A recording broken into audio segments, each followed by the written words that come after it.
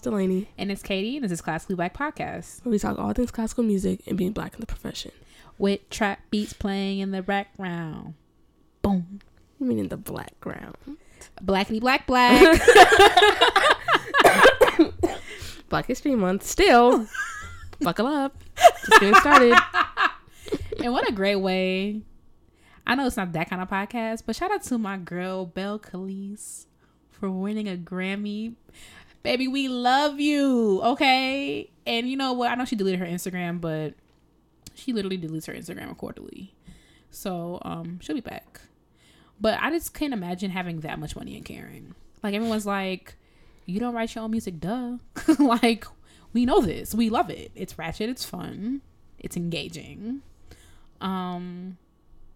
Like she co-writes her stuff, and all your faves be finesse and stuff too. And Bartok's Ville Concerto can't write that either. So what are we even talking about? What are we talking about? It's kind of not the same thing, and also both it's similar. It's not, but both me and the listeners are waiting to see when this is gonna wrap up. Are you really not excited for Cardi B making history? No, that's not what I'm saying. I'm just saying, like, my baby, you're doing great. Let's keep it up. Keep it up. All right. That was the news. Now we're moving on to intermission.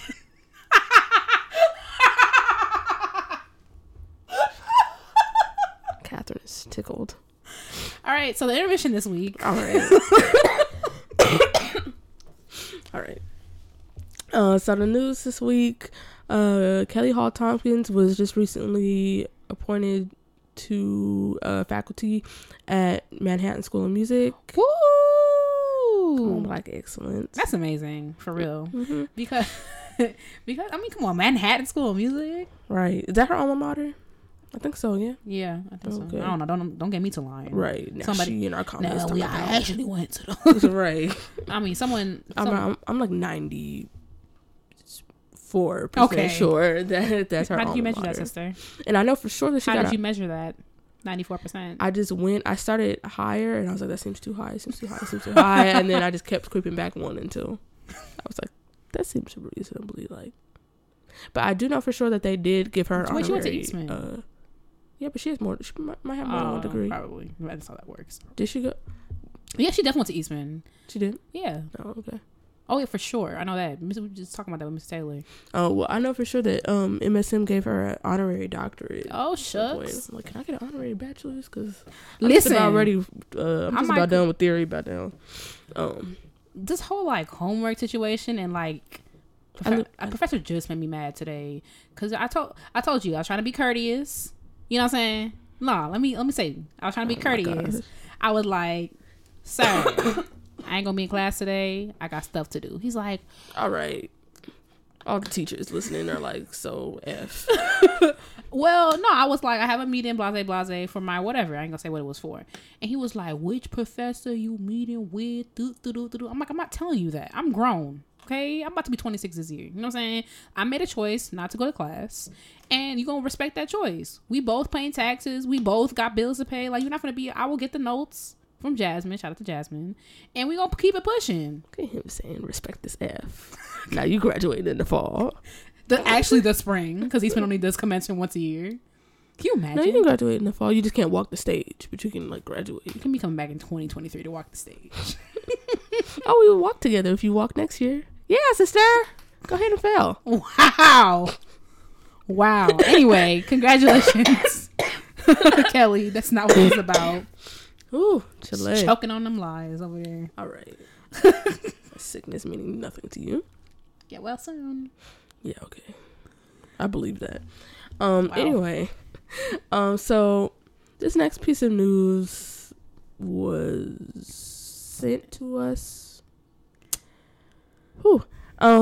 Interesting. Yeah, I don't really know. Y'all could develop your own opinions, but basically, so obviously it's Black History Month, and a friend of ours sent this to us, and it's from let me not mess this up, the Boston Philharmonic Youth Orchestra doing a concert, and they're trying to promote diversity and something like that. Definitely something like that. That's definitely the category it falls into. But they said at the heart of this whole concert are spoken words, the words of Dr. Martin Luther King Jr. taken from his speeches and other writings. And in this piece that they're taking, the words from MLK's speeches, it's a piece called New Morning for the World, by Joseph Schwantner.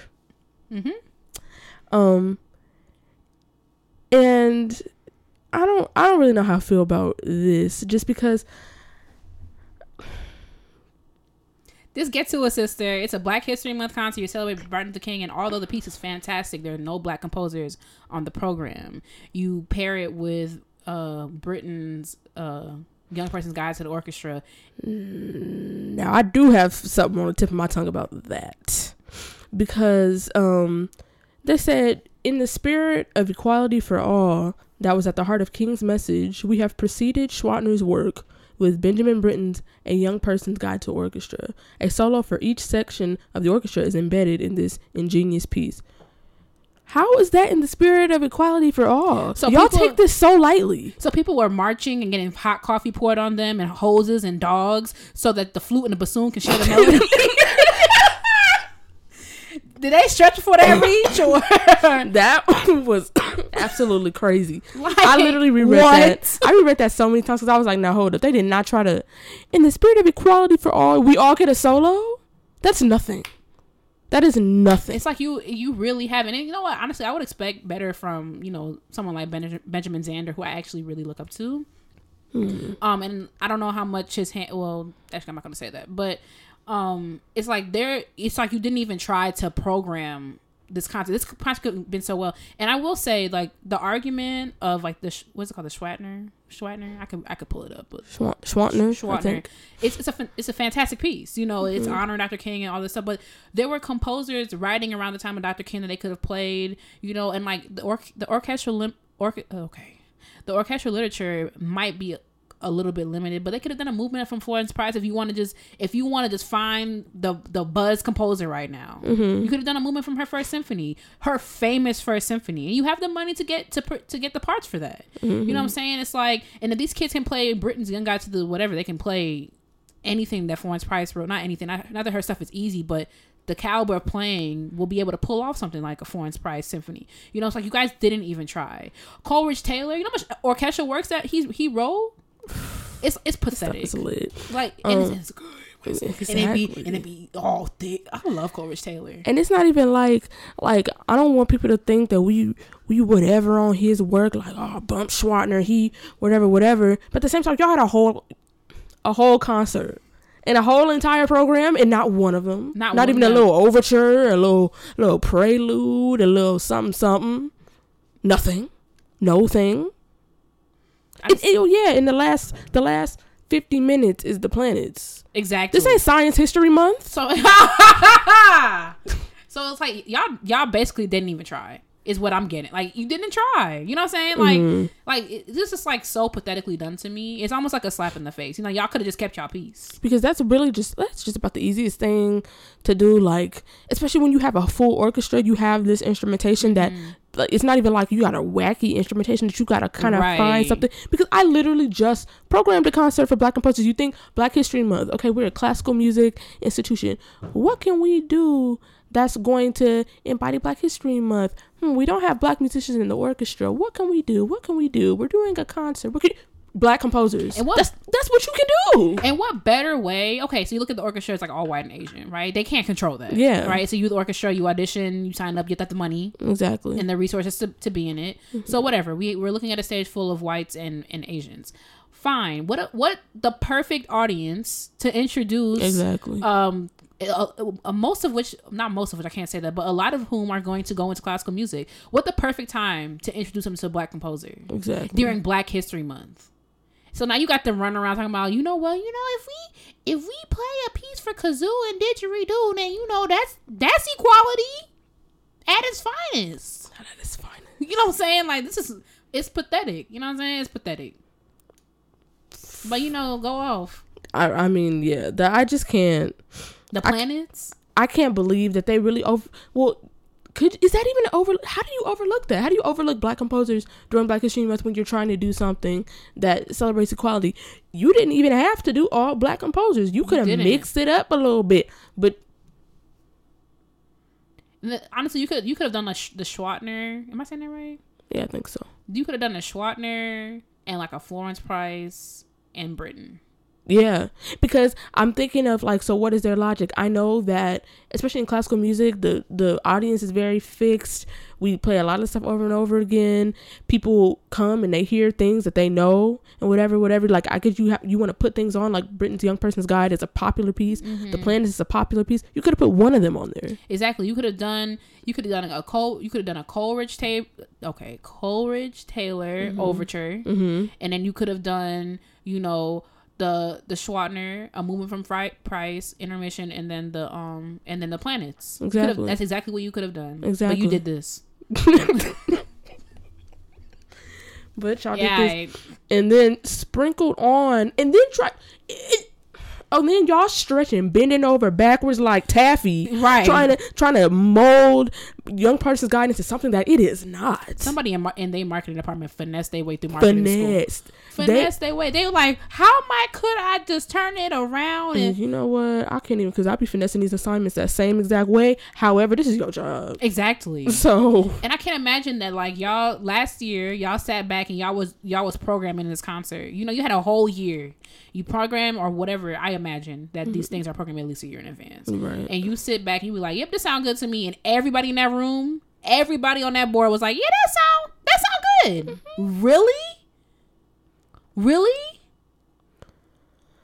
Whew, Chile. I know that this concert wasn't explicitly advertised as something for Black History Month, but it's obviously, that's sort of the thing that it's centered around, because there's MLK references in this and the references of equality and all that. But I literally can't believe that that they tried to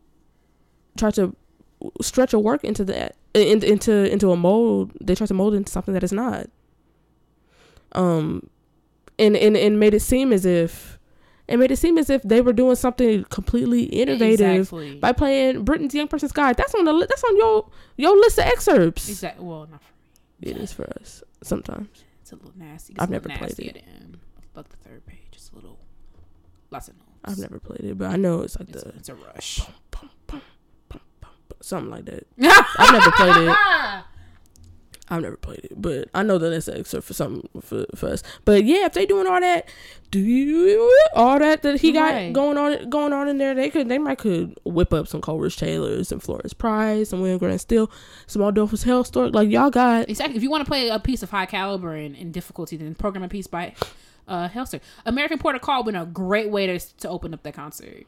This is literally a Google search, honestly, because whatever. So it's not supposed to be a Black History Month concert, even though it's in Black History Month.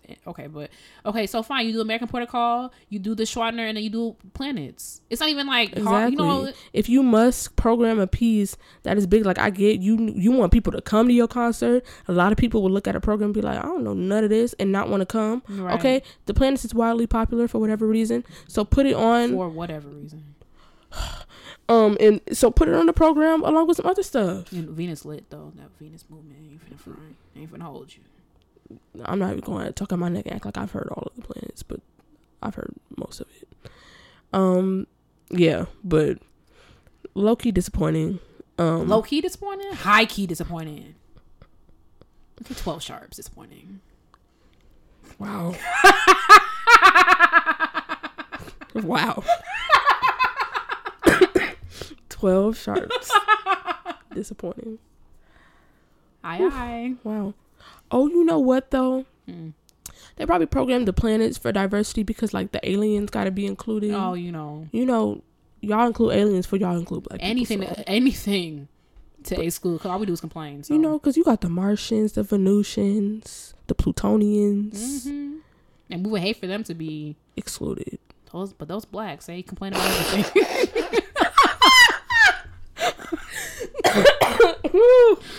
Let's move on from trouble. Because we get a little too comfortable in here. We'll discuss this afterwards. With more explicit. And we're moving on to intermission. Right. Okay. So this week on intermission, we're gonna play a little activity called "Put Me On." Okay. So I asked Delaney to find a Black composer. Give me a little background. Give me like a couple of facts that make them lit. And then put me onto a piece. I want to know. I want to listen to some stuff. It's Black History Month. I'm trying to be as black as possible. I'm always as black as possible. So like that, it's hilarious. I mean, I'm not gonna change that. However, I'm always as black as possible. But now we need some more blackity black. So I want to listen to some black music this week. It was Black History Week back in the day. Mm-hmm.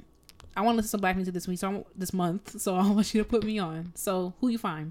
All right, so we ain't find nobody, but right, who I discovered straight up from the. Did you know Florence Price? Y'all kill me, dog. Oh, anyway, I discovered this little. Let me go to Russia and be like, y'all heard of Tchaikovsky? I discovered it.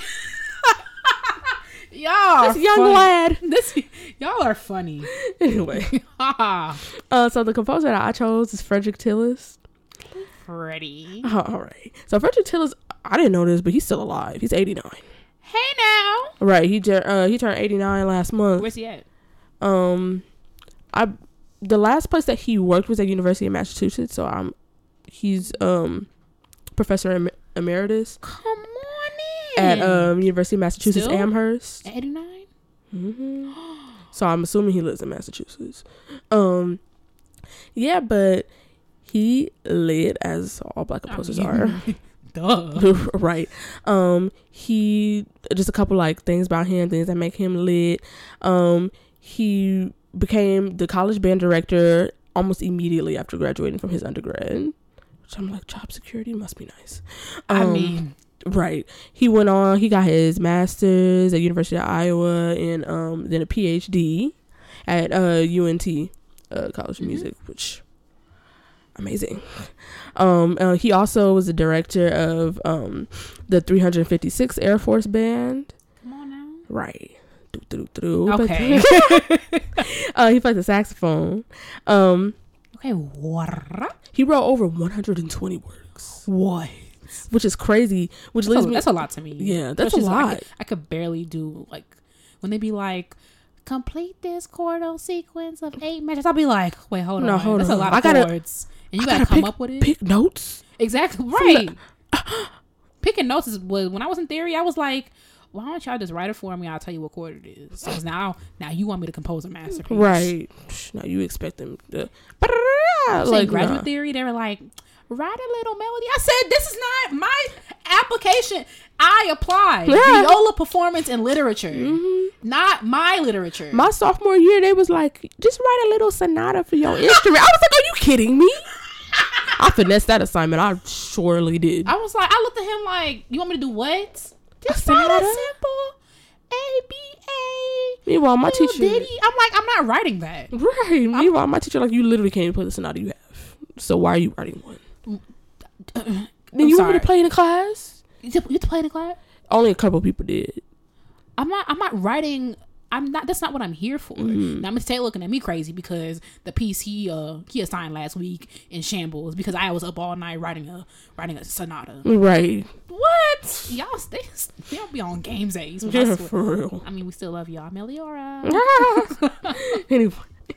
But the last thing I want to say about him was even though he wrote 120 works, the coolest thing about him to me is that how like diverse the things that he wrote are. Like already, like I said, I just finished picking pieces for a concert, and so many pieces were just all vocal music, all piano music, all string quartet, all this. He wrote such like a huge variety of things. He's a huge, like I was looking at the composers that he was influenced by, and it was such a wide range. Schoenberg, Bach, Prokofiev, Mussorgsky, other, and I'm like, these are all completely different people, right. and to take that and then also like some jazz influences, some influences from other African American composers, all right, come on, and world music. I'm like, so you just taking a little bit of everything and you mixing it all up so and aggravating.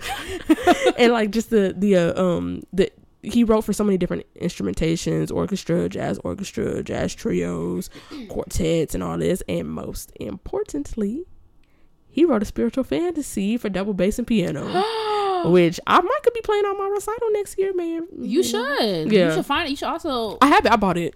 I bought the music for it. So. Oh, what do you find when you read about him? You're like, oh, I'm gonna buy it. That's amazing. Yeah, so I bought it. And you know, if you get up to, it looks hard, but also like what makes it hard? It's just like.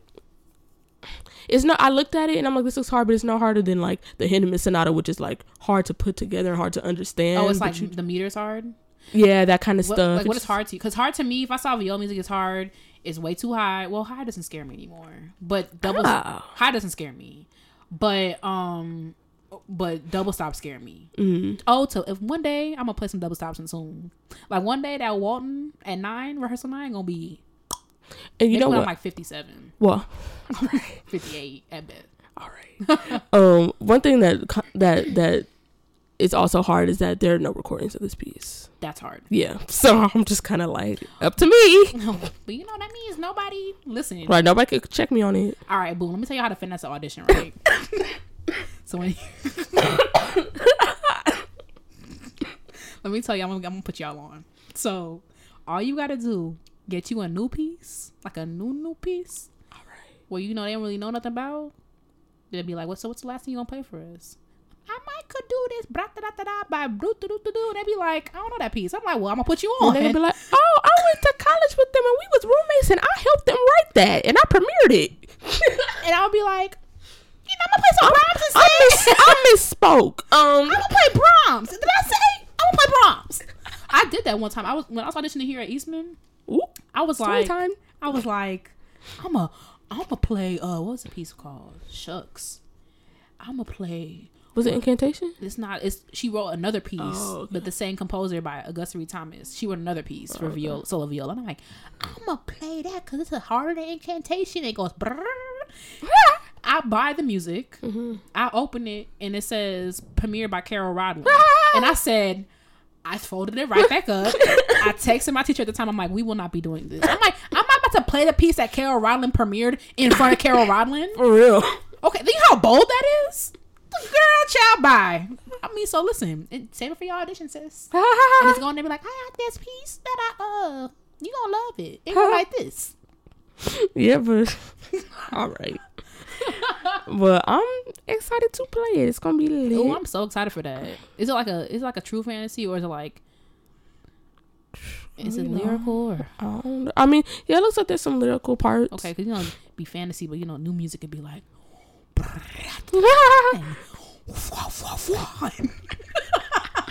Okay, fantasy, right? Nightmare. I was just about to say that. Ooh, fantasy for whom? Like, okay, not fantasy, sci-fi. Fantasy on hell. All right. Who's your composer?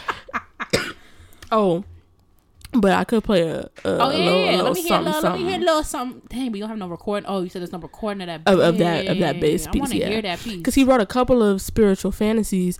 So I do have one that he wrote for horn and piano. I unfortunately don't have the one that he wrote for bass and piano, but this is the one that he wrote for horn and piano.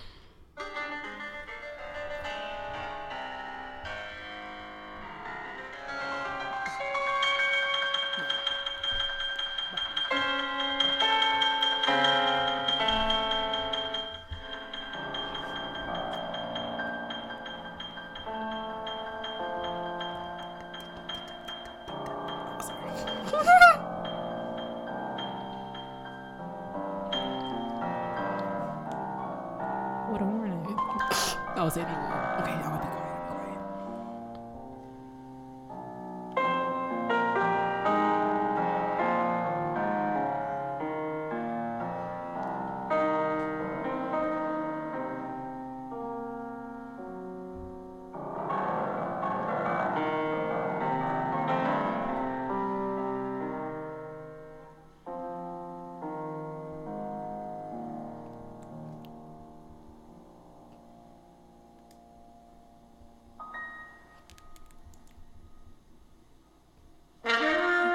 There we go.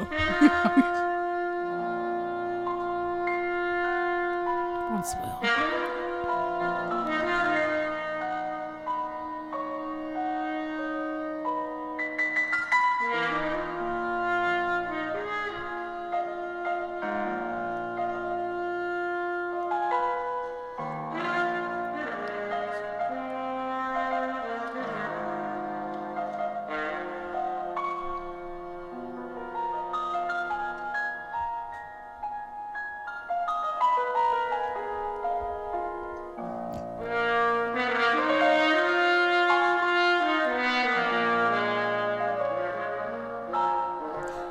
Yeah, but I'm gonna link the recording in, you know, 'cause we're not gonna sit here and listen to this whole piece, but I could listen to that. no, but I mean, like, we're not gonna sit here on the podcast. No, I'm talking. Okay, 20-hour podcast. I know I could get down with that. I yeah, like that. especially because it's all bassy in the piano. You know, that's piano boom. That's how you get me. Bassy, okay. The piano all offbeat. Yeah. That's my type of stuff. I could listen to that. Lit.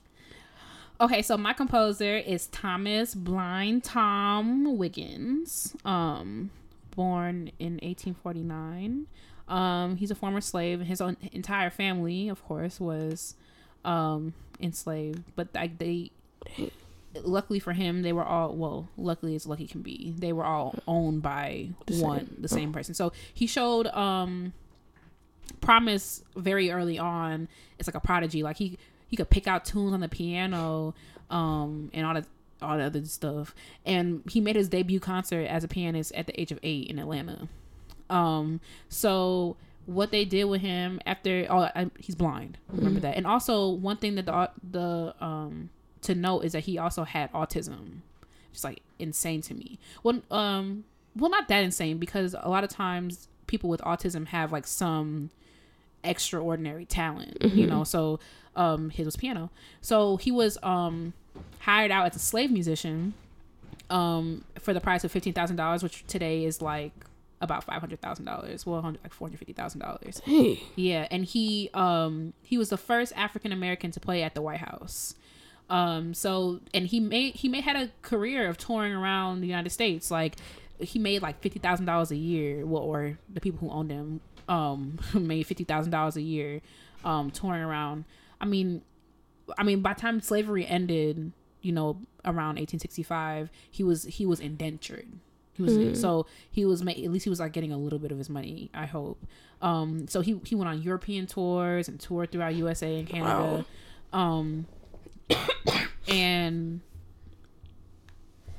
I think it's the coolest thing is, like, you know, whatever it's not, I guess it wouldn't be that cool now because there's plenty of blind musicians, right? But it's like, I feel like at this time it's like, how are people navigating people with disabilities and people who are different, you know, at a time like this? And, you know, it worries me, like, what was the reaction when you find out, like, you purchased, you know, these people, and like, you know, the mother births a child with autism. Like, how does that work? You know what I'm saying? Like, I want to do more research on to find out, like, how is that dealt with? You know, like you buy a person, which you shouldn't. That still befuddles me. But you buy a person and they have a child with Down syndrome. What happens? You know? Well, I know what happens. I know what happens, but I'm curious to know about the people that didn't happen to. Yeah, for sure. And he's most famous for his piece, The Battle of Manassas, which I'm not gonna pick to play, but I really like this piece called Water in the Moonlight. He wrote several compositions, but this one is like really beautiful. I'll play a little bit of it.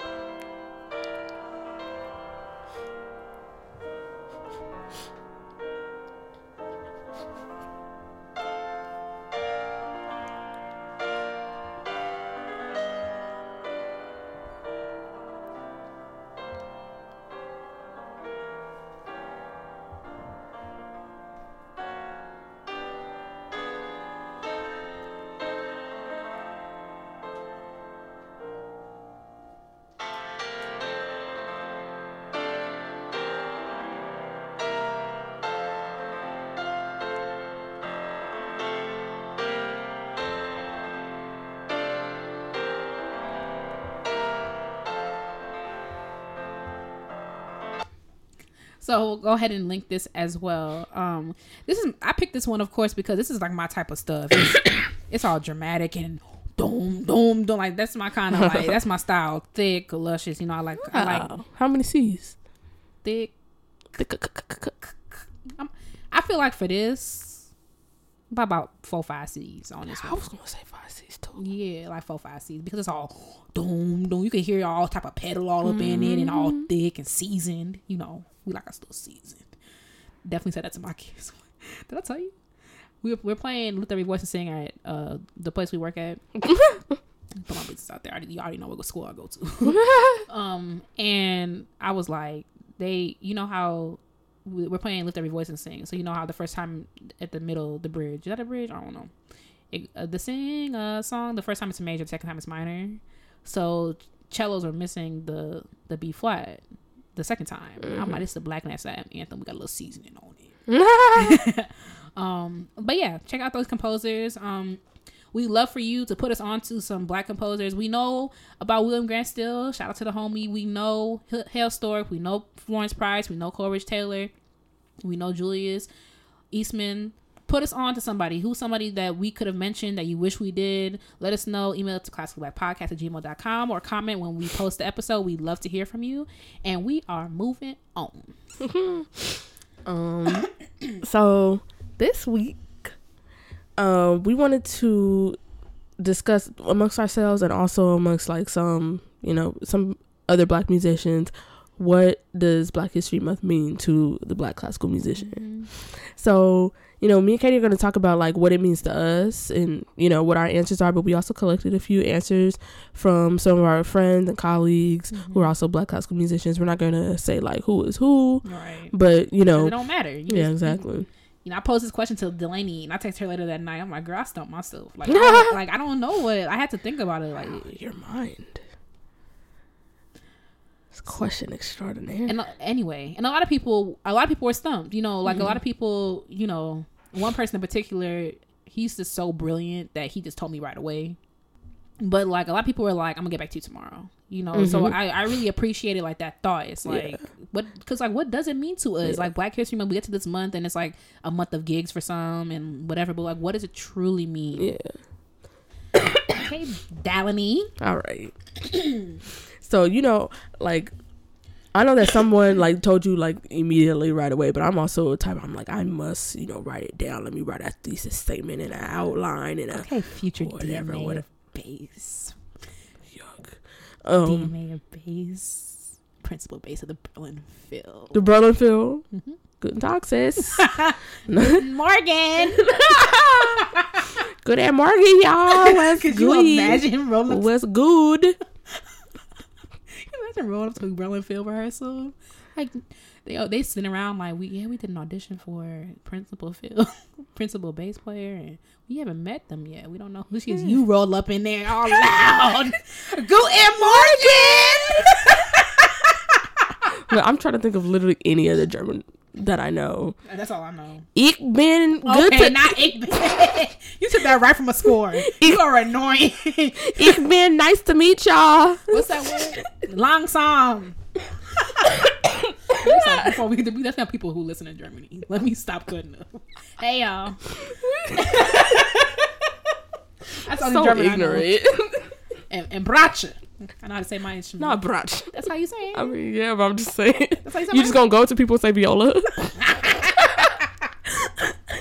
Someone, guten Tag, Katie. Bratsche. They gonna be like, okay, they gonna think you like Pikachu, only can say his name. Like Groot? Oh yeah. Yeah, I'm Groot. Ich bin Bratsche. Just going around saying that. Bratsche. All right. I just realized I said I think ich or it. I don't know how to say it. Ben means I am, so I literally said I am nice to meet y'all. Okay. Well, let's move on. Let's get back on track. All right. Take nothing seriously. Literally. Whew. All right. Let's see if I can. Don't even on her deathbed. For real. God trying to get me. Could you just quit playing around? But you know what? You see how dedicated she is? Right, to being trifling. I always getting back up. And God's going to be like, the next time it's going to be for good. But anyway. Oh, Chile. The point. Right. People are like listening like, please. Right. They was probably getting ready for like this nice intellectual thing. And that will happen eventually. Good morning. Right. Gotcha. Okay. All right. So when I read this question, what does Black History Month mean to the Black classical musician? I feel like I felt the need to sort of make it like, I know that everybody who answered this answered it for themselves and like a very personal thing, like in a very personal way. And I feel like I very much like lean that way rather than like this is what it should mean to everybody. Yeah. Although I do think that these things are important to everybody, but like this is also just kind of how I think about it. Yeah. So I said Black History Month to the Black classical musician means pride, beneficence, and continuing to beneficence. Okay. Wow. Amazement. Beneficence? I ain't know that's what we was doing. Okay. Okay, I'm sorry. Right. Okay, it means. Let me go ahead and. What that mean? All right. I don't know words. I'm gonna look it up. Beneficent. Then there go that Eastman education. Eastman. Okay, you know what a Triton modular block is, but can't make a sentence. Eastman goals. Okay, let me stop. That's not true. I'm just kidding. This doesn't reflect the views of Eastman. Come on, ethics. All right. Anyway, it means pride, beneficence, and continuing to be unapologetically Black. Right. As a Black musician, Black musicians should feel pride in their culture, the countless contributions their predecessors have made, and in themselves for continuing to pave the way for future generations. Black musicians should see Black History Month as a time to take action that will benefit their community. And to me, this means giving back to the communities that lifted you up in order to give you the gift of music. This means making your art accessible to those who are on the outside looking in, which is so many of us. And that also means continuing this work outside of Black History Month and throughout the year to make each Black History Month stronger and more unified than the last one. Because we was pretty well.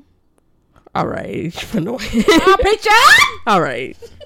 I just think that's important. I think it's important to continue it on, because if you continue the work that you were doing this Black History Month and you still, up at the local, the local Black church teaching little kids, whatever, next Black History Month, they're going to be like, so what we doing? Exactly. Right. Every Black History Month is going to be more unified than the last one. Exactly. If you bring this to people, because so many... Listen, where I'm from, with it's all Black people, every time I bring my bass out the car in my driveway, they like, what is that? You got a guitar? You got a tuba over there? Father help us. You got a whatever. Like, I'm like, literally, that's what made me not take Eastman for granted. Where I have to remind myself, there are people where I'm from who literally don't even know places like this exist on the face of the earth. This is outside of their scope of the entire world. Yeah. Like, everything they know about the world, this is nowhere in 10 there. 10 blocks. Like, that is crazy. So I just think that that's one of the most important parts is to make your art accessible, because there are people who are not only on the outside looking in, but are on the outside not even knowing that they can be a part of this. And then lastly, Black History Month means being unapologetically Black. That means you twerking in the concert hall. Yep. That means you in rehearsal kikiing with your friend. No, I'm just kidding. Nah, I'm just kidding. But that means that you're going into spaces where you don't see other people like you, but you still being yourself. You still feeling like, you know what? Say it loud, I'm Black and I'm proud. Listen. I'm playing Frederick Tiller's Spiritual Fantasy on my recital. I'm bringing this, I'm bringing all this Blackness into your space because we belong here. Exactly. We've been here because, like I said, our predecessors have made such amazing contributions and they deserve to be recognized. Exactly. And they are not recognized enough. They're not even recognized enough during Black History Month, let alone other times of the year. Right. So I just think that that's one of the most important things. Those are the three most important things to me is just pride, beneficence, and being unapologetically Black. I mean, I love what you said about like our responsibility to people on the outside looking in, because I just think that I think we've gotten a lot better because social media and like helps a lot. I mean, some people think social media is like the devil, but it helps a lot. Because you see Black people doing things that Black people aren't supposed to be doing. You know, you have black people who are ballet dancers. You got black people who are playing classical music. You know what I'm saying? Like, but I think also inviting them into these spaces. Like, yeah, we doing these things, but you can come to our concerts and your kids can play and you can play. You know what I'm saying? I love what you said about being on the outside looking in. Like, I think that really struck a chord with me. Okay, chord. What type? Major? I'm thinking like a dominant 7. All right. Ooh, Chile. What about you? Okay, so like I said, this question stumped me, so I literally had to, and I was like, let me hurry for these people text me back so I see what they did, and you know what I'm saying? I had to like hurry up and write mine. But okay, so to me, Black History Month to the Black classical musician means a time of celebration. We have gone through a lot to get to where we are. We've defied the odds. We've become more successful than they ever thought that we could ever be. We can thank trailblazers like William Grant Still, who was the first African American to conduct a major symphony orchestra, and he did that in the Deep South. Okay, history professor. Okay. Or Henry Lewis, the first black instrumentalist to perform in a major symphony orchestra. Because of them and our own tenacity, we have learned and mastered these instruments and played this music, which quite frankly is our music as well. Black History Month to the Black classical musician is a time to celebrate how yet again we have rose to the top despite every measure being put in place to stop us. But Black History Month to the Black classical musician also means that we still have so much work to do. We still must strive to have our composers played on the most prestigious stages in this country regularly. Or the least. We can start there. I mean, and not because it's an obligation or because it's Black History Month, but because the music of our people is superb and it deserves to be heard. It means striving to have orchestras that are representative of the country as a whole. So just because, 4% of orchestras across is Black and Latino, but right, 4% combined, but 4% of our country isn't Black and Latino. So it doesn't, those aren't the same, you know. Or even close. It means having more Black band, orchestra, and choir teachers that help thousands of little Black girls and Black boys across this country picture themselves in the profession. Black History Month to the Black classical musician is a time of triumph and celebration, but it's also a call to action. We have come so far, but still have a long way to go. You are...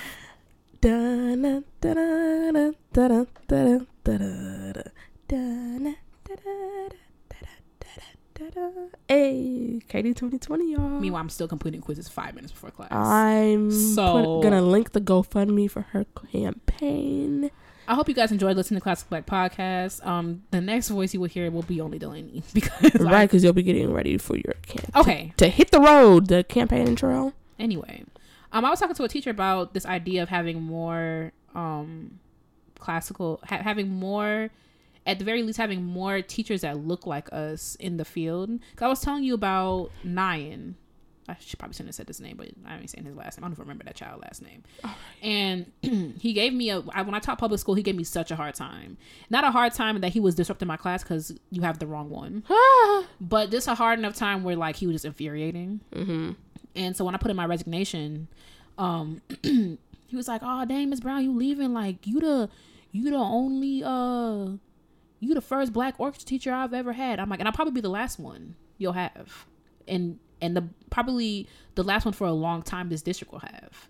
And look how you cut up in my classroom. You know, kids, but at the same time, it's like it's important for him to see. I'm not gonna say what's important for him, but I imagine it's important for kids to see someone like me in front of them. Like you can do whatever.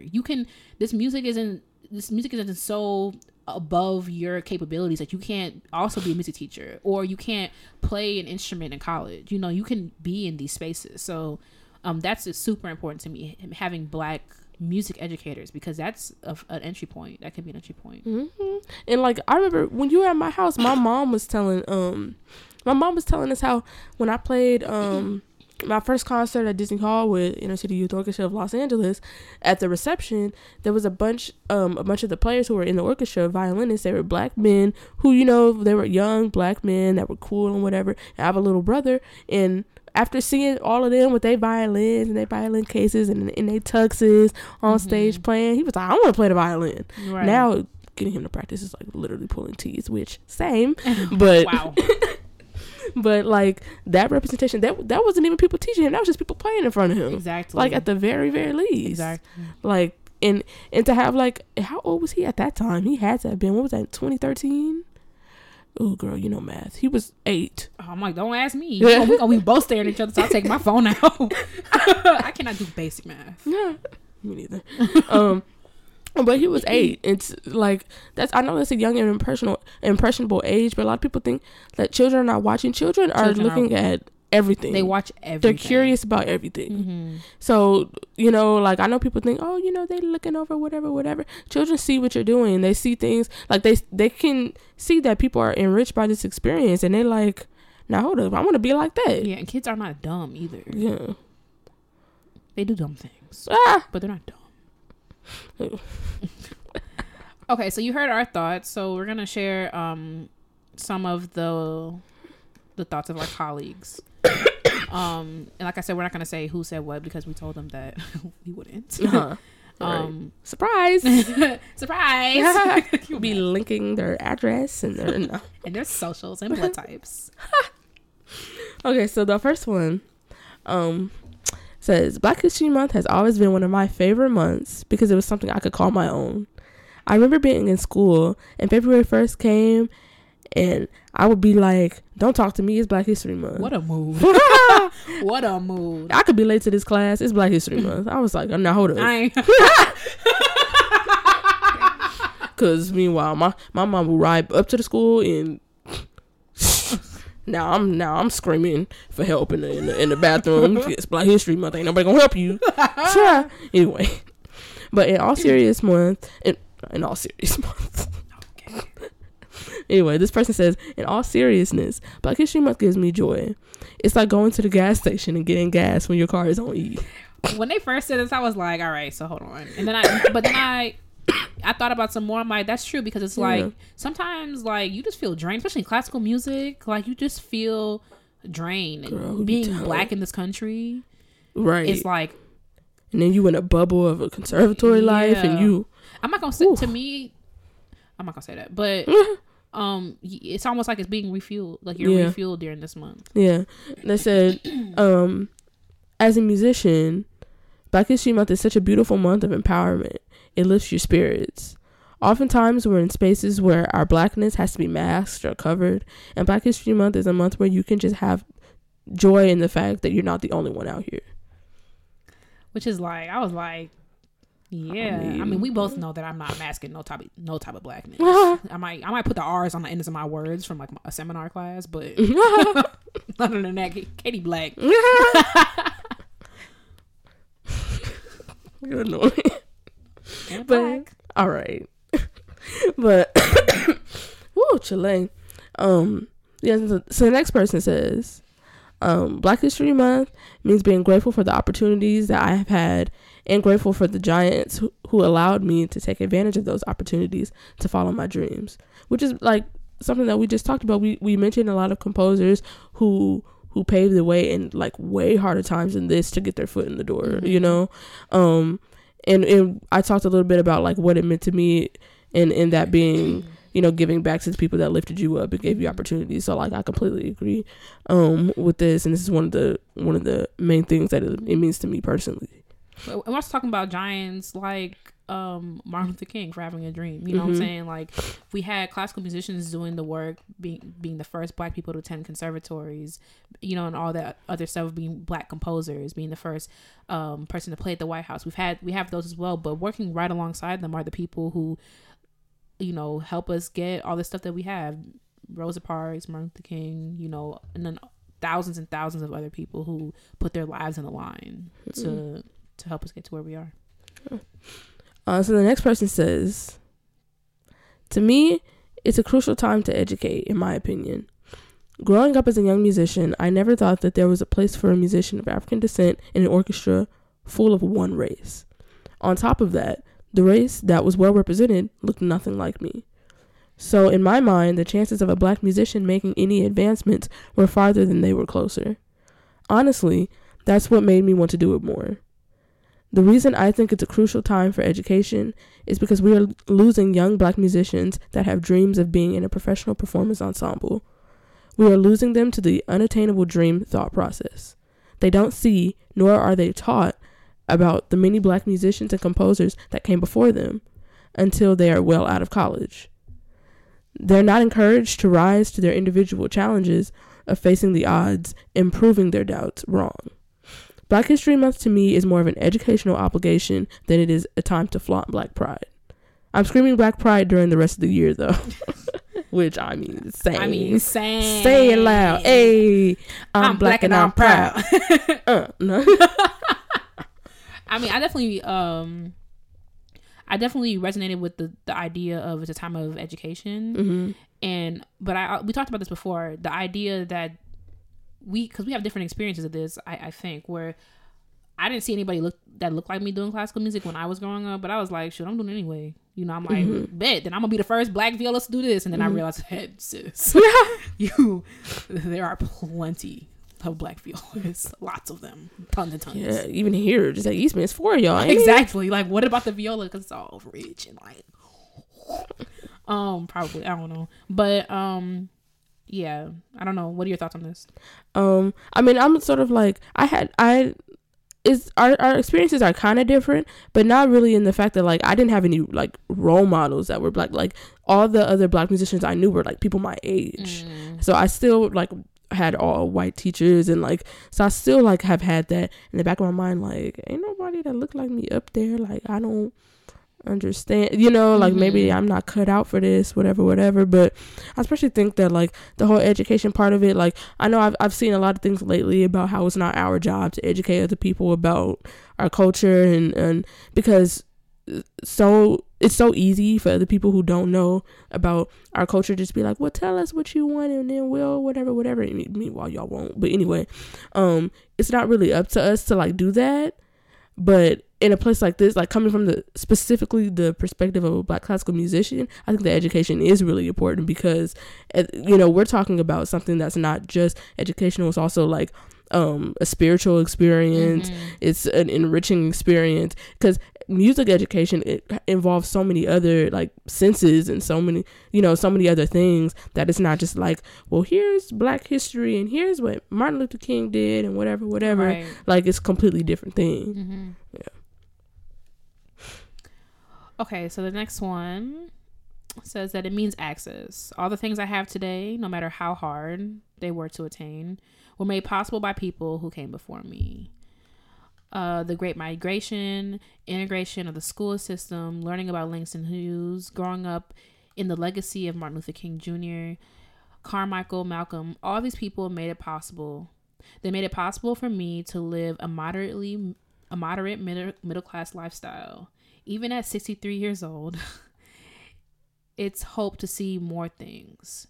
I also have so much to give back. Not quite like accruing a debt, but more along with the idea that to much is given, much is owed. I owe a debt to the future generations. Come on, powerful. I love this a lot because it's like, you know, we have a lot of opportunity, and you know, and we have to help the next generation as well. You know what I'm saying? Like, it's like you on your way up, you're reaching back and you're grabbing someone else's hand, you know? And I think was so eloquently said. Right, because gone are the days we'll be stepping on people's necks. Like, y'all still doing that? Exactly. Why? I just don't understand it. And you know, we see it all the time, you know, where it's like, especially in a competitive field like this, you think you needn't step on somebody else's neck to get to the top. I don't understand that. You know what I'm saying? It's because at the end of the day, it's all about how well you play. You know what I'm saying? And it's like, you know, I've said before, it's like if I'm going to an audition or whatever, I rather I put you onto it, because especially if it's like you're my friend, that's why like the group chat we have is so powerful to me, because it's like yeah, let's go take this audition, because if I don't get in, like, you'll get in. You know what I'm saying? And like, because to me, like, if my circle's winning, I'm winning. And like, that might be selfish because like, nah, they did their own work, but like, that's not what I mean. It's like, because you're the sum of the 5 people you talk to the most. You know what I'm saying? And so it's like, if my circle is winning, that means I'm winning. You know, and I want to see my people doing well. You know, we have so much adversity that we face every day, and it's like, I want to see my people winning. Inspiration Nation. You're infuriating. Population 1. You're infuriating. Okay. We got one more for y'all.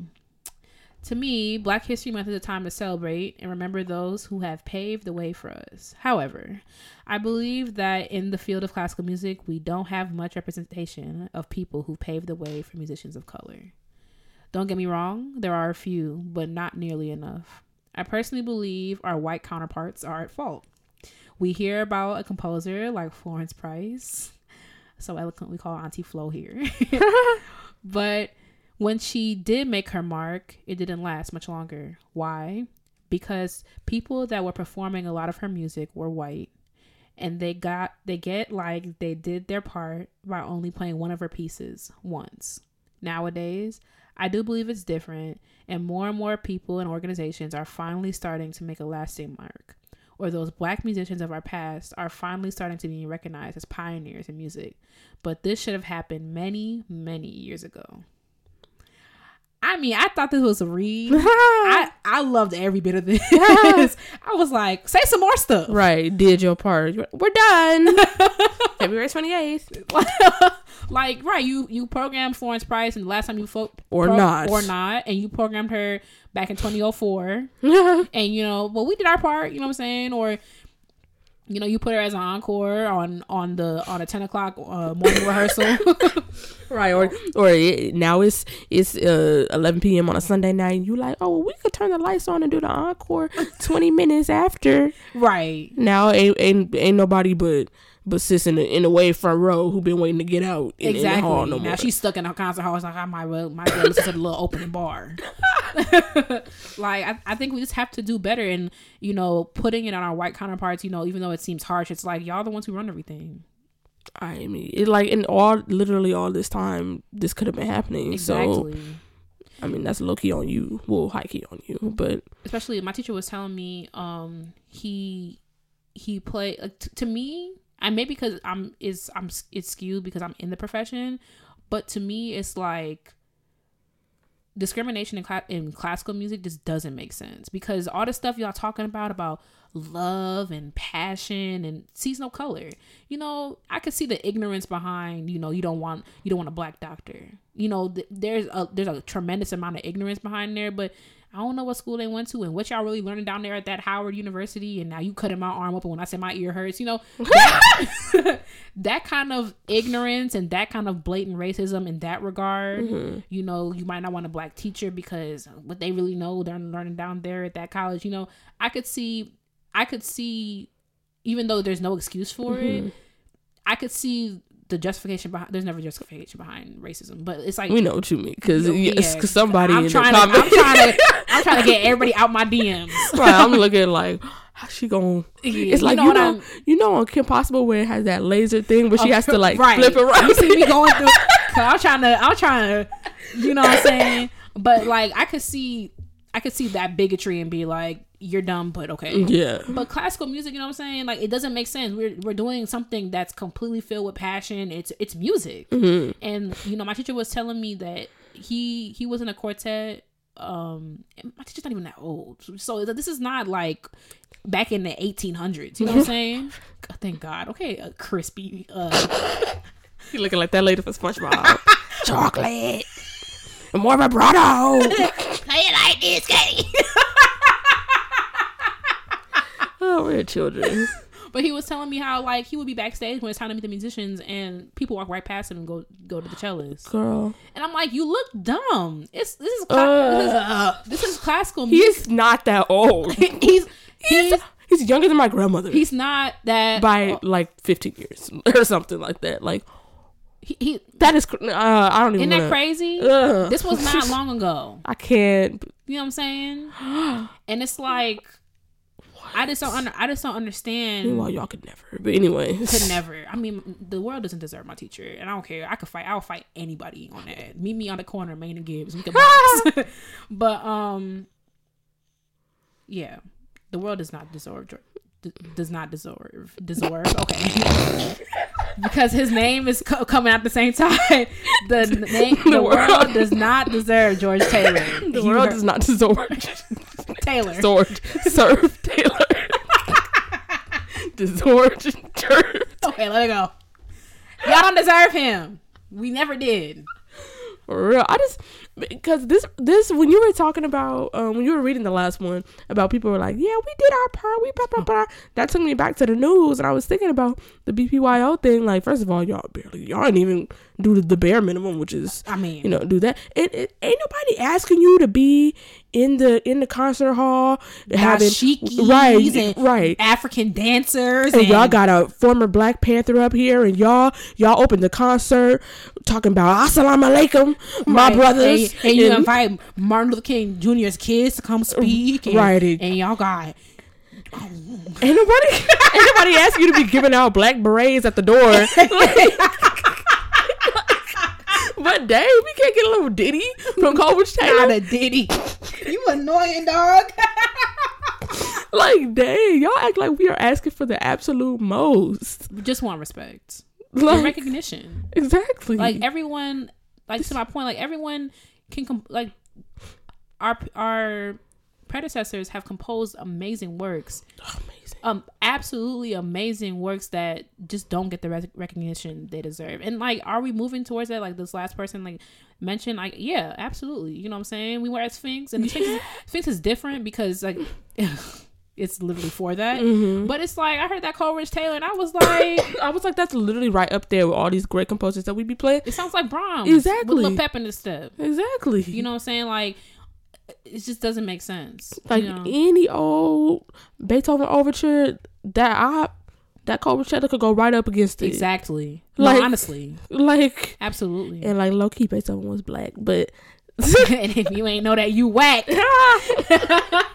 But still, like, it's the bit, like, we are not asking for a lot. Mm-hmm. We asking for what these people deserve. First of all, exactly. we shouldn't even need to be asking for this. They should have got it, but because we never have to ask for y'all for what Brahms deserves, because y'all will give him a whole month of celebration, and y'all give.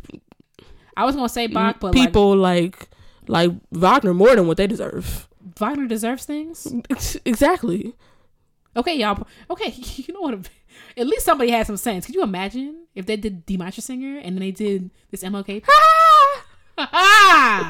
Listen, there wouldn't have been no concert hall, I can tell you that much. Ridiculous. But yeah, let us know what Black History Month means to you. Yeah, join the conversation. We'd love to hear from you. You can always email your thoughts to classicallyblackpodcast@gmail.com or comment under the post when we post the episode. We want to hear from you. We want to engage with you. So comment on SoundCloud as well. We want to hear from you. Let us know. And we are moving on. Right. To Black Excellence. Okay, let me go ahead and cue it up. Not cute. Okay, Black Excellence this week goes to Robert C. Fisher. He's a violinist and violist in Chicago. Shout out to the 773-312-708. All right. We got like 3-4 area codes. 224. I mean, he is a teacher in Chicago. He's been teaching for 30 years. And he just has like absolutely like amazing views on like education that struck a chord to me. Like, if you want to do music, follow your passion and you'll make a living out of it, you know? And of course, Mr. Taylor said something similar to me. It's like if you love music, it will work out. And if you don't love music, don't bother. He's a member of the Chicago Sinfonietta and the Chicago Folklore Ensemble. He got his education at Northwestern University, earning a performer certificate. So yeah, we'll link. He was featured on ABC 7. Shout out to my grandma who watched that morning, noon, and night. So we'll link that story. So you can watch it and see he does amazing work. He's completely committed to his students. His students adore him, and as they should. You know, he's a Black teacher, exactly. Molding students and teaching students who want to learn. Mm-hmm. You know, and giving students a chance and telling them like this can be yours, you know, and these are exactly the kind of teachers that we need. This is exactly the kind of teachers our youth need. And this is what the profession needs. We need teachers that love to teach and do it well. And this is definitely Robert Fisher. So take a look and when we link it, and yeah, now we're moving on. I don't really have a piece of the week because we kind of did that. I do want to highlight the piece that I didn't mention. Well, I mentioned it briefly, but I want you to check it out. I'm definitely gonna do a lot more research into this, into the composer Thomas Wiggins, because it's just really fascinating to me. But check out his piece, Battle of Manassas. It was a tie between this one and Water in the Moonlight, because it got like the little triplet thing, and it go and then it go. It's like it's all in the lower register of the piano. So that's my piece of the week. Definitely check it out. We'll link a recording in the description box. And that's all we got, y'all. Right. Happy Black History Month. Happy Black History Month. Happy me being black. Say it loud. I'm black and I'm proud. Hey, ooh, ooh. One nation under a groove. Getting down just for the funk of it. Ooh. One nation, we on the moon. Nothing can stop us now.